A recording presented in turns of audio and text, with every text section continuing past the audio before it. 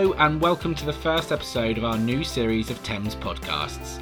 My name is James Coleman, and over the next academic year we'll be speaking to a number of guests from the teacher training world to gain their knowledge and expertise. We kick off the series by chatting to NASBTT Executive Director Emma Hollis.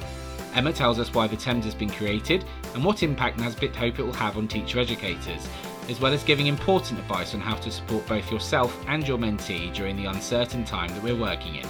That and much more coming up on this year's first TEMZ podcast. Okay, so I'm delighted to say Emma's with us. Hi Emma, how are you? Hi James, I'm well, thank you. Good. It's wonderful to have you on the very first NASBTT TEMZ podcast. To kick us off, tell us a little bit why NASBTT have been working on creating something like the TEMZ. Absolutely. So it's exciting to be here and exciting that we're launching this series. Thank you for organising, James. The TEMZ, there's twofold thinking behind the TEMZ, really. And the first is the bit that's closest to my heart, which is about making the role of the mentor acknowledged as absolutely central to the importance of developing ITT trainees, early career teachers, and even beyond that. We know anecdotally that the relationship between a mentor and a trainee teacher, for example, can be the difference between a fantastically successful year and a year that a trainee really struggles with. And that's also true for NQTs, RQTs. The ability to engage with a mentor who understands how to identify their specific needs, how to bring them on, how to work with them, can really transform the development of a teacher in their early career. But what we're also seeing is that far too often mentoring is handed to the person who last puts their hand up in the room, or the person that happens to have an hour on their timetable, without any real thinking about the skills, the knowledge, the understanding, the desire to work with early career teachers, all of those things that are needed to make that relationship work really well. And we're part of what we do at NASBTT is to try and change that discourse. So we're trying to help schools, school leaders and mentors themselves see just how crucial that role is, how important it is, and how central it is to getting it right for our teachers and then ultimately for the children that we're teaching. So the idea of a central professional learning space where mentors could come together, could start to identify those skills that I talked about. What are those skills? Where are my strengths? Where are perhaps my areas for development? And if there is an area for development that I can identify, how do I go about doing that? That was the thinking behind this.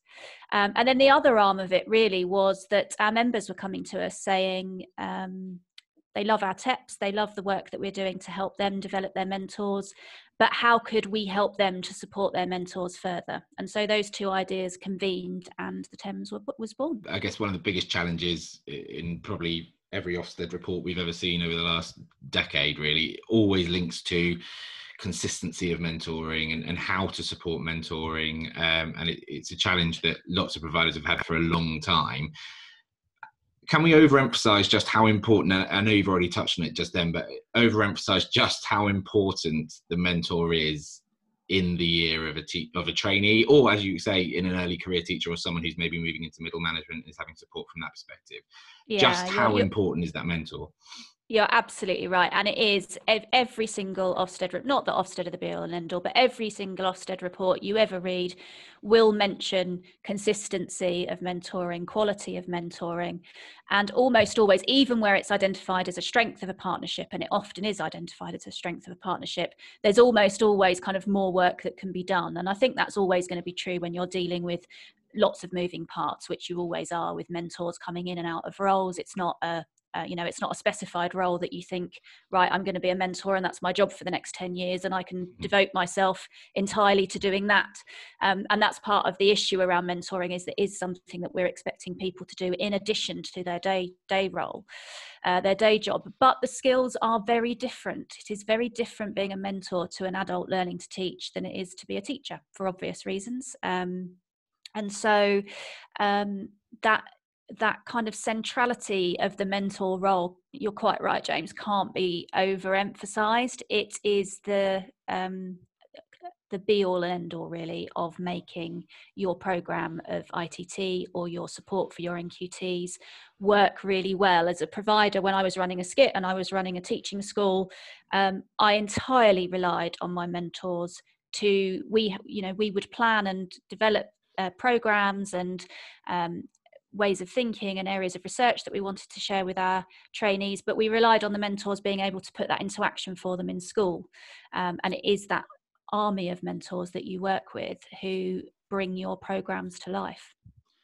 So, the army of mentors is a great phrase. Do those people, that army of yours, some of those people will be really experienced mentors. Some of them will have worked perhaps with other providers lots of times, but maybe are working with your provision for the first time. Lots can change for a mentor, whether they're experienced or inexperienced. If there is a mentor listening to this, and perhaps, it's middle of August and they're preparing themselves for taking on a trainee in September, how could they interact with the TEMZ, do you think, to support them in being as prepared as they possibly can be for September? Yeah, I think that's one of the challenges we were trying to solve, or partly solve, in the development of the TEMZ, is that mentors quite often will work across a variety of providers, and providers change their processes year on year, in response to things they've learned and new national priorities. But ultimately, there is something around the central skills, the central knowledge, the central understanding, what it is to be a mentor, that we felt that we could really drill down to and crystallize, so that would be the same whether you're working with University A, Skip B, Teaching School C. Those central kind of that central framework for professional knowledge and understanding could be common across all of those different types of providers. And yes, you might need to get to grips with slightly different paperwork and slightly different ways of doing things, but that's a much more kind of logistical issue. But the central bits are what we've developed in the professional framework. So the professional framework is kind of divided. It's a roundel. It's divided into 4 main areas. Is that right, James? You'll have to remind me if I've That's got that absolutely wrong. right. No, 4 main areas. That's right. Within each of those 4 main areas, there are subsections which explore in more depth specific areas of your practice. So in terms of engaging with it as either a new mentor or as a very experienced mentor, take a look at the roundel to start with, have a look at the 4 broad areas, have a think about kind of an honest chat with yourself about where your strengths are and where perhaps there's a little bit more work to do, or an area of interest that you'd like to develop further. And then the way the website is set up, it allows you to kind of drill down more and more into each of those areas, and will then signpost you to some interesting reading, some articles, TED Talks. It will also give you 3 key things that you can go away and do in your practice tomorrow to start to embed this in a really positive and actionable way. The framework itself, one of the things you mentioned then was that, lots of different providers, everyone will work in a slightly different way. Is the framework something that you individually within NASBTT have come up with, or did you work alongside other people creating that framework? Where did that framework come from?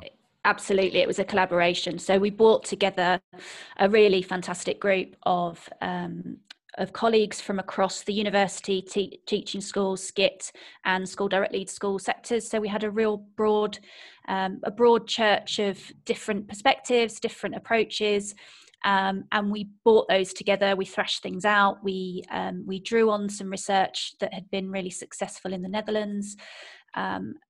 Sort of our equivalent, an organisation called Valon in the Netherlands, have been doing this for around 15 years, and they first developed their framework 15 years ago and have been tinkering with it and developing it ever since. So we drew on that for some inspiration, but then we rewrote, pulled apart, rewrote again, sent it round. It was a real collaboration before we got to the place we are now. The TEMZ is relatively new. This is our first podcast, and people will be engaging with it for the very first time. What sort of plans do NASBTT have for the TEMZ kind of moving forward as it shifts and grows and develops? What can people expect once they've signed up as it starts to grow?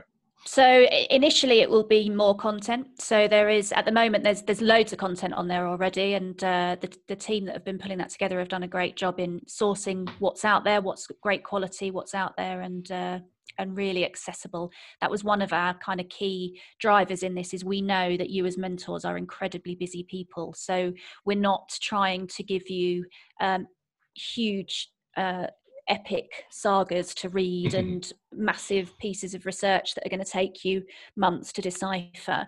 What we're trying to do is distill really great research, really great knowledge, really great stories into very bite-sized, easily digestible pieces for you, and also in a variety of different media. So some things that you'll read, some things that you'll watch, some things are interactive CPD sessions that you'll undertake through NASBTT Learn.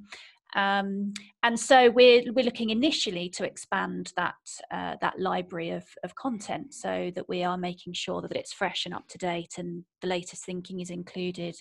Over time, we'd like to see it develop into even more of a professional learning community, so allowing you to directly connect with other mentors, be able to set up forum or groups where you can link with other mentors with similar interests to you, or mentoring in the same subject, or those kinds of things, where you can start to learn from one another, and throw a question out there and ask for people's opinions and share your stories, and let us know if you're doing something really successfully or you've come across something that you're really excited about, then for you to be sharing that with us and it to become a really interactive resource. And beyond that, we want to hear from you. So as you say, James, it's really new. We've got some fantastic people signing up to use it already. We've had some great anecdotal feedback, but please do keep that coming, because we're learning as we're going. So if there's something you'd like to see on there that isn't, or there's a great piece of research you've read, or a fantastic article, or a video that you've seen that you think should be included, let us know, and we'll make sure that it goes on there. I know one of the things you're really passionate about is kind of driving the profile of the mentor within teacher education, whether that's working with a trainee, whether that's working with an experienced teacher. What sort of things is NASBTT trying to do is trying to build the profile of a mentor beyond just the TEMZ, I guess? Yeah, absolutely. So we do that at several levels. At the kind of highest level, we do it in terms of trying to influence policy. So I spend a lot of my working life talking to various teams at Department for Education about upcoming policy or existing policy changes, or direction of travel for the sector. And in every one of those meetings, I champion the role of the mentor, the importance of the mentor, the importance that the mentor is given time, space, recognition, commitment from their school leadership teams to do their job well. And part of doing your job well is just simply having the time to do it, but also being given the time and space to explore what it means to be a great mentor beyond your kind of instinctive understanding of that. So at that level, we're promoting. We also work with our provider members. So lots of our training and development that we run involves helping SCIT and HEI leaders to develop their mentors in a kind of top trickle down approach, if you like. So we talk to them about our learning as we've been finding the best research, reading around what makes great mentoring. We then develop that into CPD, which we share with providers who can then disseminate that down to their mentors. And linked to that, we also have our teacher educator programs, which are NASBTT badged mentoring and coaching development programs, which we license out to our members to be able to deliver, working with mentors. We also do bespoke versions of those ourselves, so kind of direct training with mentors. And we're just in a very exciting stage at the moment of working with an organisation to move those into an online version as well, so that we can allow mentors to access them in the widest possible sense, and engage with things in a variety of different ways, face-to-face, synchronous, asynchronous, and so on. So at every level, we're promoting the importance of mentors, the mentoring role, and actually mentorship, which goes beyond the one-to-one mentoring role. So something I also spend a lot of time talking to the DFE about is how mentoring needs to pervade a school culture, so that a school has a culture of mentorship, which goes beyond the one-to-one relationship and becomes about, there's that old phrase about it takes a village to raise a child, and I always think it takes a whole school to raise a teacher. So it's about the learning support assistant who pops their head in the door because they can see things aren't going quite to plan and sees if they can help. It's about the person who spots that you're not having a great day and brings you a cup of tea in the staff room and has a little chat with you to see if there's anything they can do. It's about the Senko who actively seeks you out to share information about the a child that they know is in your class. And it's about the head teacher who makes sure that there's a spirit of collaboration within their school and not competition, so that teachers want to share their planning and they want to support and lift up their colleagues rather than kind of competing with them. And that goes beyond that one-to-one mentoring role that we've been talking about and that you might see in the TEMZ, but becomes something much broader. And I think that's also a really important thing to champion alongside. Yeah, absolutely. And for that wider overview is crucial in terms of supporting not only the trainee but supporting the mentor to be able to perform their role as effectively as they need to. Absolutely. Yeah. So for someone who's possibly listening to this in away from TEMZ, away from NASBTT potentially, for you as an individual, a mentor, what sort of qualities would you be looking for from your very best mentors? What 2 or 3 things do you think really make the very best mentors stand out from the rest? Really good question. So I think the things I would be looking for is somebody who is passionate about the role. So it hasn't been given the role forced, the role hasn't been forced on them, but it's something that they are actively interested in doing because they want to make a difference. And what's really interesting, when you start to lift yourself out of the classroom teacher role where you have that direct impact on children and start to work in teacher educator roles where you're working with adults, your impact suddenly becomes much wider very quickly. So you're impacting more children in a slightly less direct way, but your ability to improve the life chances of children suddenly becomes much greater. So being really passionate about improving the life chances of young children and young people through your work as a teacher educator. I also like to see people who really look for the best in the person they are mentoring and not attempting to create a mini me. So there are a whole variety of really different ways that you can be a fantastically successful teacher. And I think the ability to look inwardly and see what it is that makes me a great teacher, but also look outwardly and say, but what might this person have that's different to me, but which I can help to develop.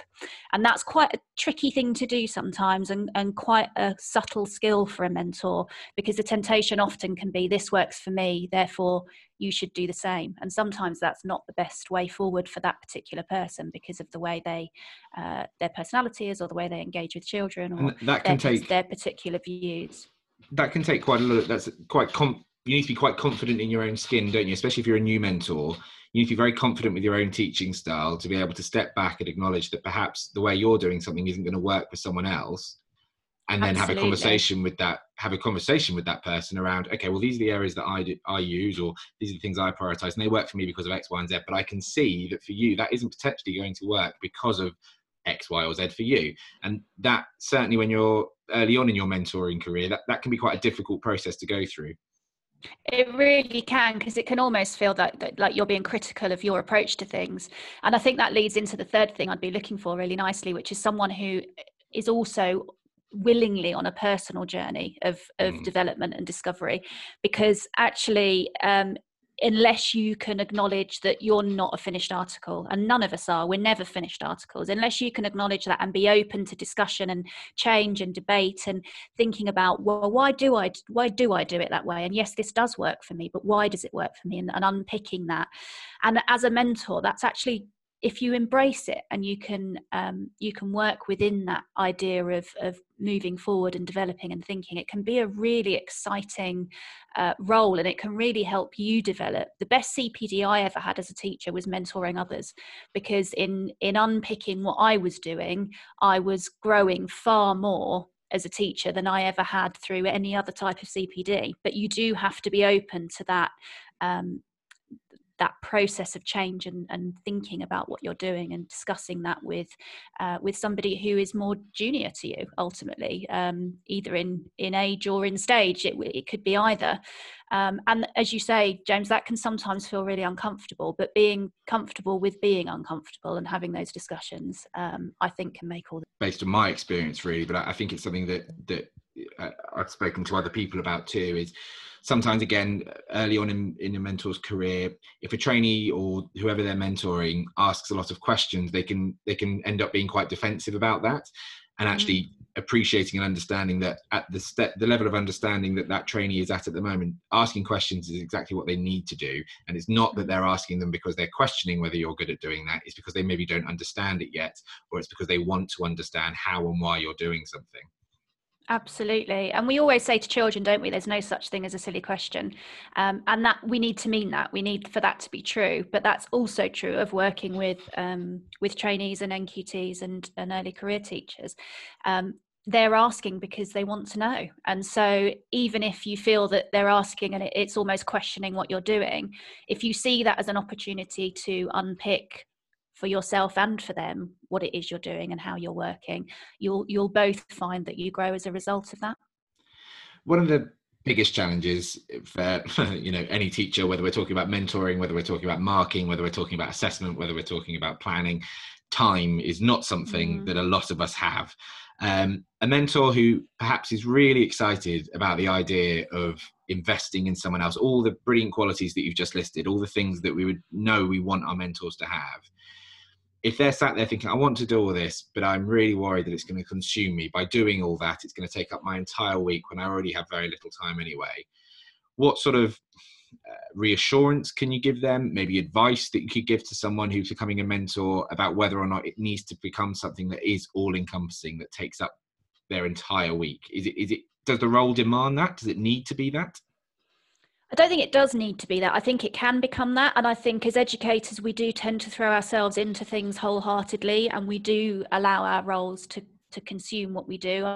That's a fairly typical trait that I see in teachers, and something that we really do have to guard against. And one of my other passions, aside from mentoring and teacher education, is mental health and wellbeing of teachers. So I would very much guard against that. And I'm glad you've asked that question, James, because it's really important that with all of the things I talked about, needing to have and wanting to work with trainees or NQTs and having that passion, the most important thing is self-care. So it's a bit of an old hackneyed phrase now, but put your own oxygen mask on first before helping others is absolutely true. If you're not centered and calm and able to feel in control of what you're doing, then you're not going to be able to help the trainee or the NQT that you're working with, and you're not going to be able to help the children that you're teaching. So absolutely, you do need to take care of yourself first. In terms of advice, I wish I had a magic wand that could solve the fact that schools are so time poor. The TEMZ isn't going to overnight solve that problem. I think what we are trying to do is centralize lots of information from many different places, so save you lots of time in terms of going away and finding the information you might need and putting it all in a one-stop shop place for you. So we're hoping to save you some time from that perspective. But the only piece of advice I can have really give in this situation is communicate. So keep communicating. Communicate with the person you're working with, whether that's a trainee or an NQT, and explain to them the times you do and don't have available, and make that really clear. Communicate with your senior leadership team. Explain to them. They may have forgotten just how much time and effort it takes to develop a new teacher. You would really hope they haven't forgotten, because they've been through it themselves. They've been new teachers, and the time it took to develop them should still be in their minds, but they're busy people too, and they can forget. So communicate with them, talk to them, explain to them the time that things are taking, but do it with a positive, solution-driven focus. So rather than, I haven't got enough time to do this, so I can't do the job. At the moment, I'm struggling to find enough time for my trainee. Could I suggest that, and come with a solution that means that you're not adding additional pressure onto your senior leadership team, because you're coming ready-made with a solution, and they're just going to be more open to working with you in those circumstances, I think. It feeds back to that idea of being vulnerable and being okay with feeling vulnerable in that moment, and communicating that. So being a mentor doesn't necessarily mean you have to know everything. First of all, if your trainee comes to you and says something with a new bit of research from one of their training days that you've never seen, don't feel like you need to know what that is. You may not know what that is. You know, my teacher training was a decade ago. There'll be lots of things that trainees will have now that I will possibly never even heard of, and that's great. That's the benefit of being a mentor, is that you're being exposed to these things that you maybe wouldn't know already. But again, I think there's an element of vulnerability there. You need to be able to say to your trainee, do you know what, I don't know about that. Let's sit down and talk about it so you can talk me through how it works. Or do you know what, actually, I'm feeling a little stressed at this time. Do you mind if we have our meeting in an hour or so once I've managed to catch up with these books, rather than feeling like you have to do it at that time specifically because that's what it said on your timetable. Being able to be vulnerable and demonstrating that to the trainee can be really powerful. Absolutely. And it's really important that we do demonstrate that kind of self-care to trainees, because we want to bring up a generation of teachers who understand how important that is. So modeling what you would expect other colleagues to do in terms of taking time for yourself, communicating that you're having a bad day, that I'm feeling a bit stressed, that I'm a bit worried about this. Absolutely right.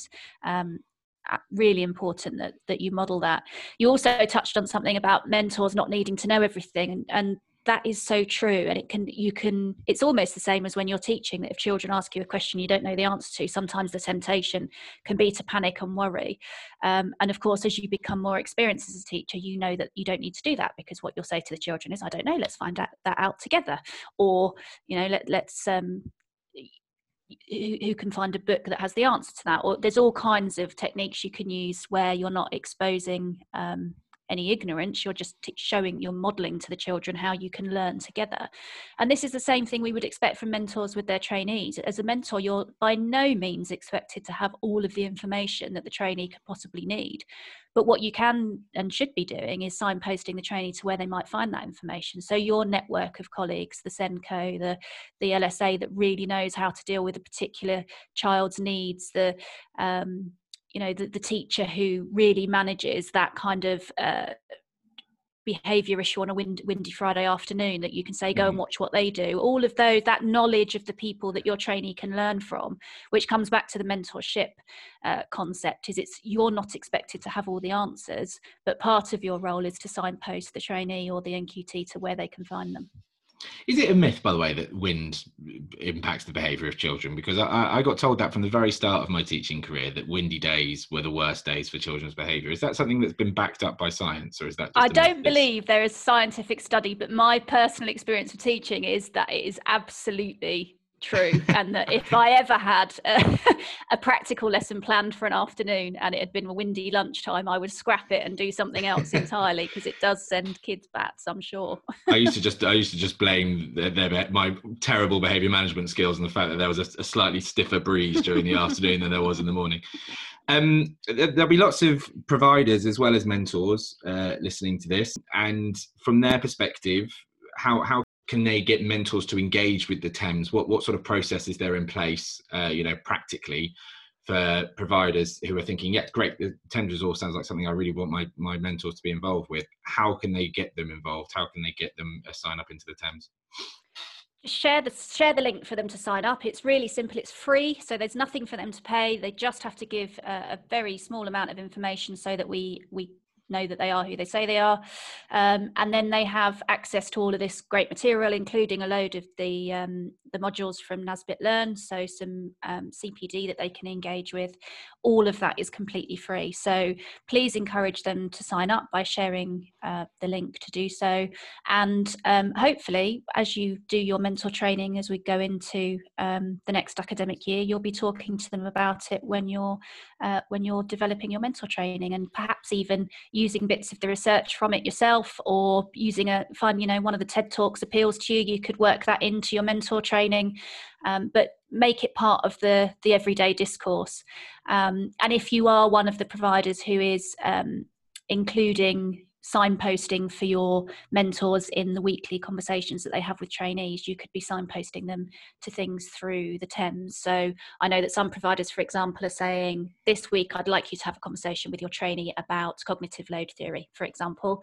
Well, perhaps you could say, if you'd like to brush up on your own knowledge, this is where you can find it, and signpost them to where they'd find it within the TEMZ. That kind of approach. I think the NASBT Learn offering for certainly for mentors, if they've not been a mentor before, they may not know about NASBT Learn. What is that, and how can mentors engage with that? NASBT Learn is an online library of CPD. It's asynchronous CPD, which means that the person engaging with it can do it in their own time, at their own pace. And it's very interactive. It can be used on a mobile device or on a laptop or PC. And there are a whole range of different titles. And we've curated those for the titles that are most appropriate for mentors to engage with. So you could, they get a digital badge on completion, so that can be part of their own CPD that they can use as part of their performance management, and they'd have evidence towards that. But it is an online library of great quality CPD. Brilliant. And for any mentors, I think, who are looking to, perhaps develop some practice beyond the soft skills that the TEMZ will point you towards, I think it's a really good option for those mentors to be able to engage in. And as you say, if providers want to point them towards specific CPD that they would like their mentors to engage with, again, that can come part of that, which I think is really valuable. Yeah. Away from mentoring, Emma, and I haven't told you this prior to the podcast, purposely, we do our big five on the podcast. And the big five are 5 questions that a couple will relate to teaching, and then there's a couple others just to find out a little bit about you as an individual away from perhaps teacher education. Are you happy to take on our big five? I am happy to take on the big 5. Excellent. There's nothing to catch you out, is the first thing to say. So, well, we'll find out whether anything catches you out. Won't we? I won't say that until we've done them. So, first question, fairly straightforward one, probably for you. So, what do you believe is the most important trait or characteristic as a teacher, first of all? So, from your experience of years of teaching, what do you think is the most important characteristic or trait as a teacher? A genuine investment in wanting to develop the whole child, beyond maths and English, beyond what can be examined, but really caring about a child as a whole and everything that brings, all their foibles, all the quirks, all their strengths, all the things that make them the amazing human beings that they are. Hard to disagree with that. Your favorite, no, it's going to be hard for you because I know you love reading. So I'm going to say your favorite book, but that is a very difficult question. So if you can't think of your favorite, you might have an all-time favorite straight away, but if you can't think of your favorite, then maybe one over the past 12 to 18 months that you've read that's had a real impact, or something that you would recommend to someone else. Such a tough question, James. I know. Book I keep, the most dog-eared book that has been dropped in the bath and picked up and reread and pages folded over is The Time Traveller's Wife. So that's probably if you looked at my bookshelf, the one you would say I love the most. It's certainly the book I've reread the most. In terms of the book that's had the most impact on me as a bright-eyed university student, I read Brave New World, and that totally changed the way I thought about society. So that's my kind of highbrow answer, but Time Traveller's Wife is the one that I've probably read the most often. I've not read that. That is immediately on my list.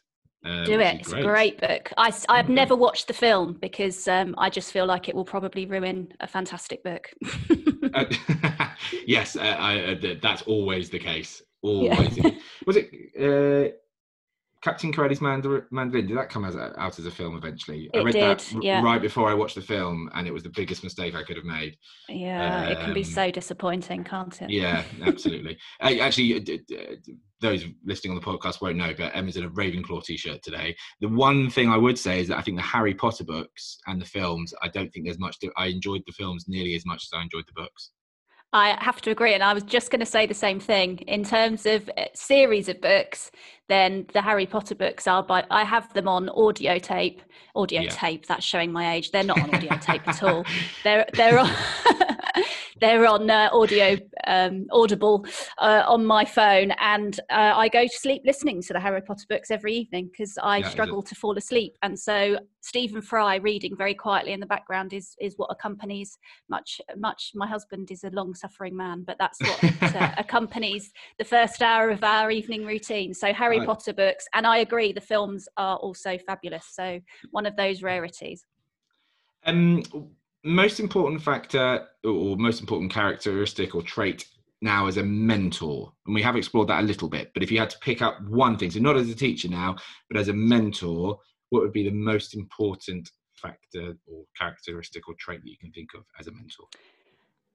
Openness, in a word, and I think that encapsulates a lot of what we were talking about earlier. So openness to the role, but also openness to exploring your own practice and the kind of best fit for the person you're working with, rather than having a closed idea of what teaching should look like. Excellent. One person from history to the present day. Okay, you're hosting. So I should frame this far better than I currently am. You're hosting a dinner party. Okay, I mean you can have five people at this dinner party, and it can be anyone, all the way through history to the present day. The first person on that list, who would they be?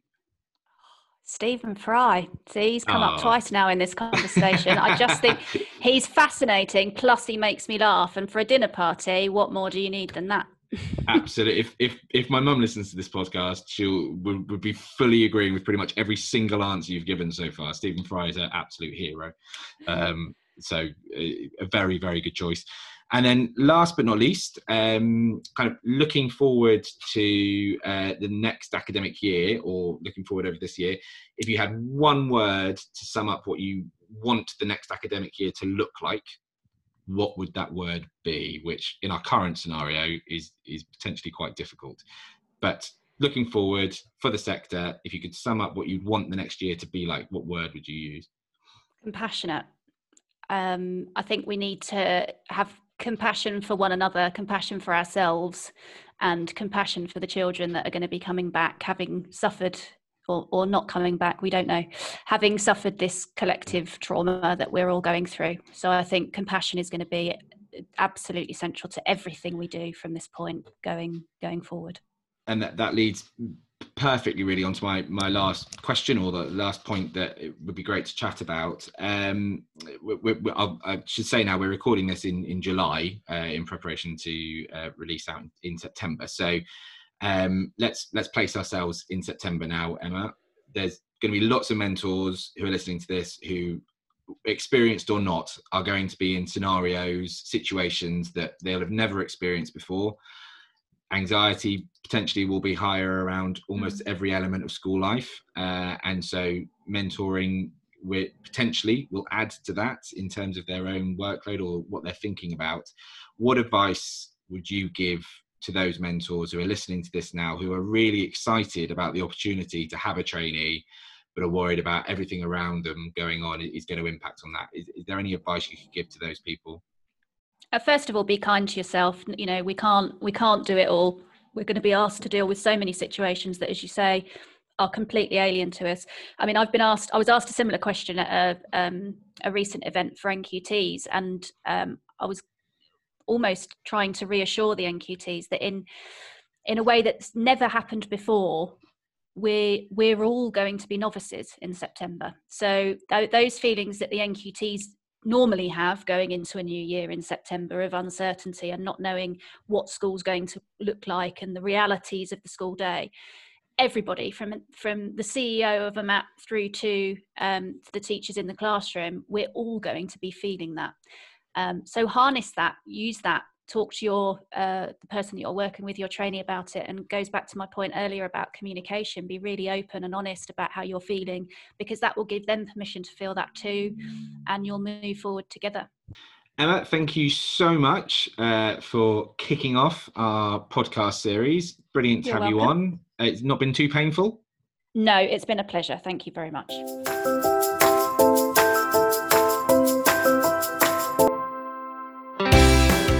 As always, it was a pleasure to speak with Emma, and plenty for us to consider when ensuring we're working compassionately with others.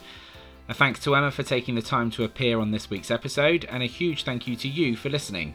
Our next episode is a fascinating chat with Di Swift, Director of Kiel and North Staffordshire Teacher Training. Until then, don't forget to check out all the free resources available on the TEMZ website, and as always, thanks for listening.